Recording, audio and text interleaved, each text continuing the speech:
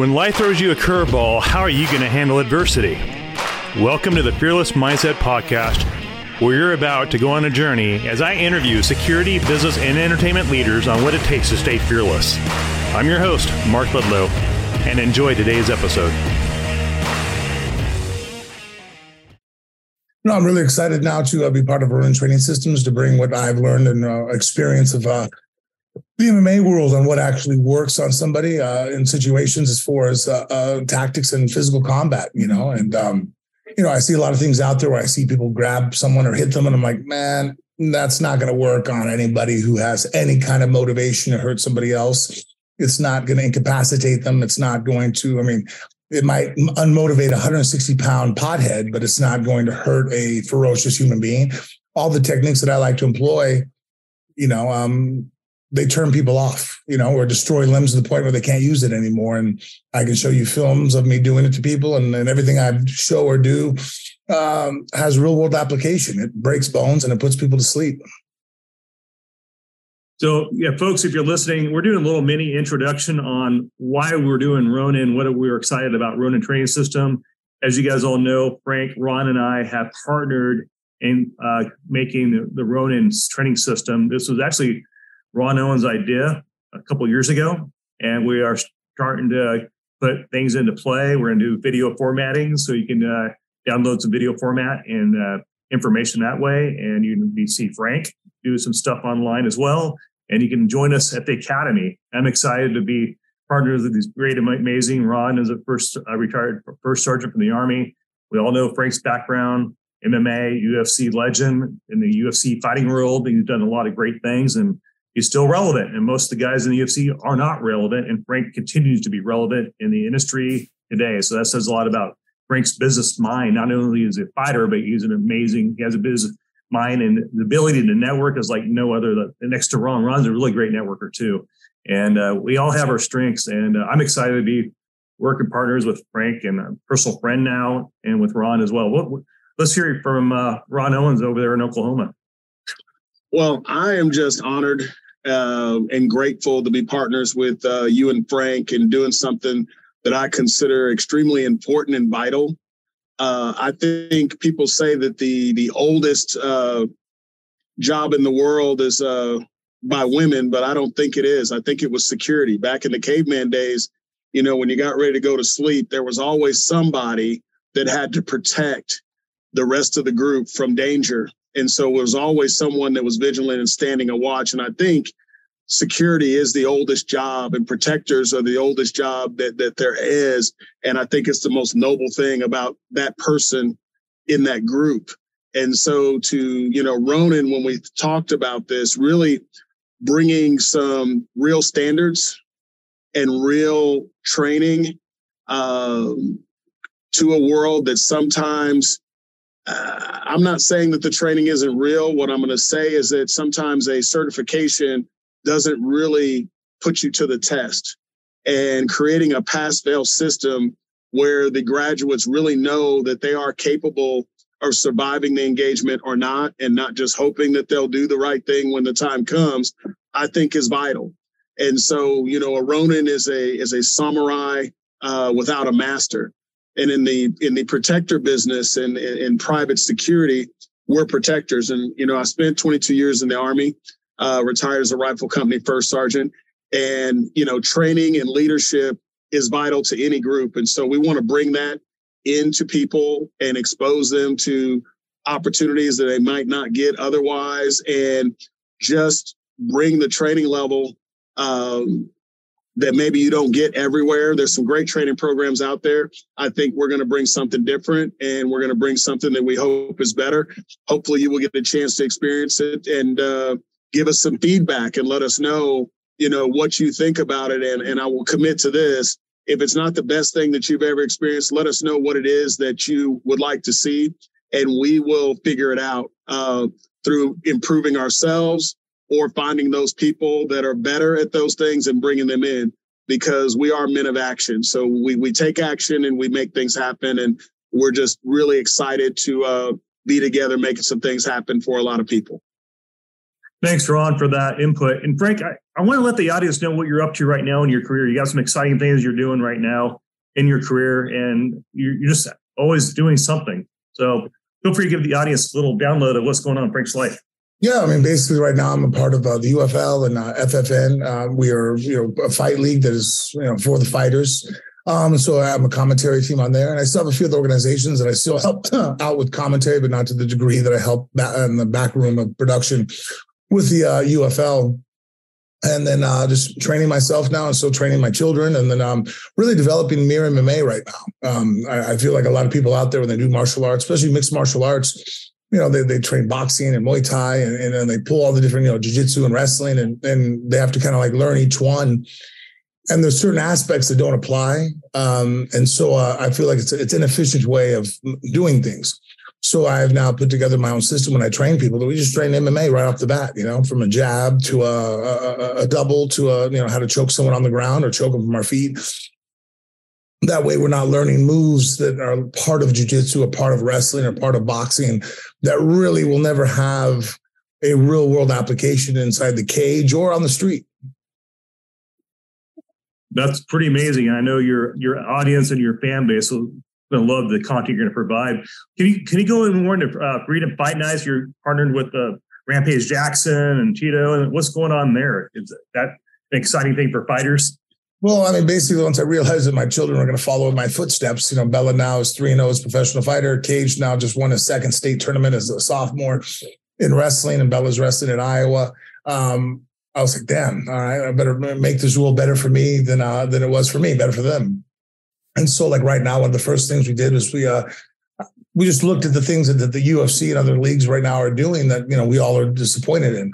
And one of them is healthcare, and so once our fighters sign on, they have healthcare right off the bat, and not just inside the cage when the night of the fight. Because the one thing I've told Harrison right off the bat, I'm like, look, if you want guys to show up at 100%, they have to be honest about them being hurt leading up to the fight.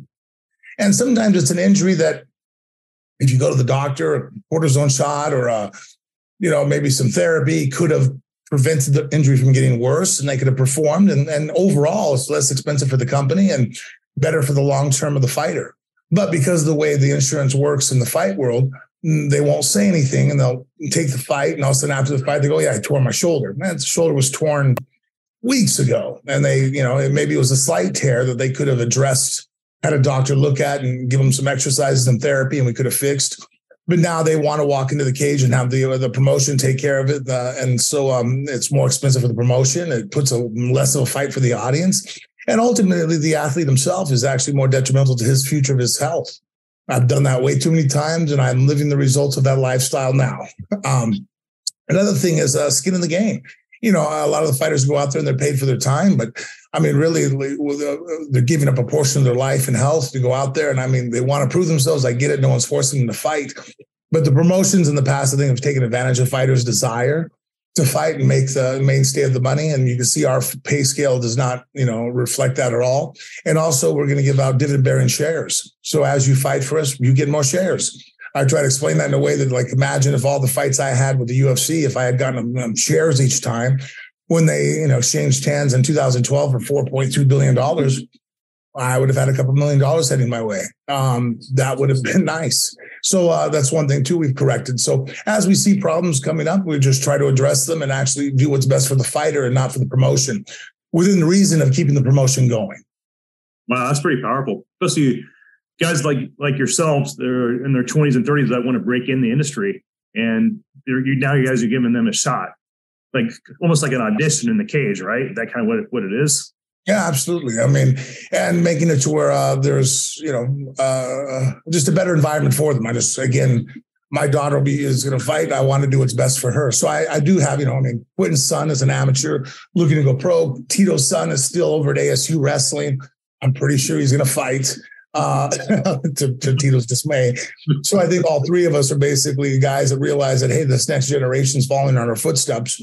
What can we do to make it better for them? What are the things that we complained about? Another option, if any of our guys, unless it's a month before a show that they're signed on to, they're under contract from us and they're not fighting for 3 or 4 months, and someone comes along and go, hey, I found a match that I can go make money on. Go get paid. Like, Why do you have to sit on the shelf with us? You know, is that a risk that maybe one of our guys get hurt that we can't use? Well, yeah, but I've been there where I've needed money and the promotion that I'm with currently assigned under doesn't have a fight or someone got hurt.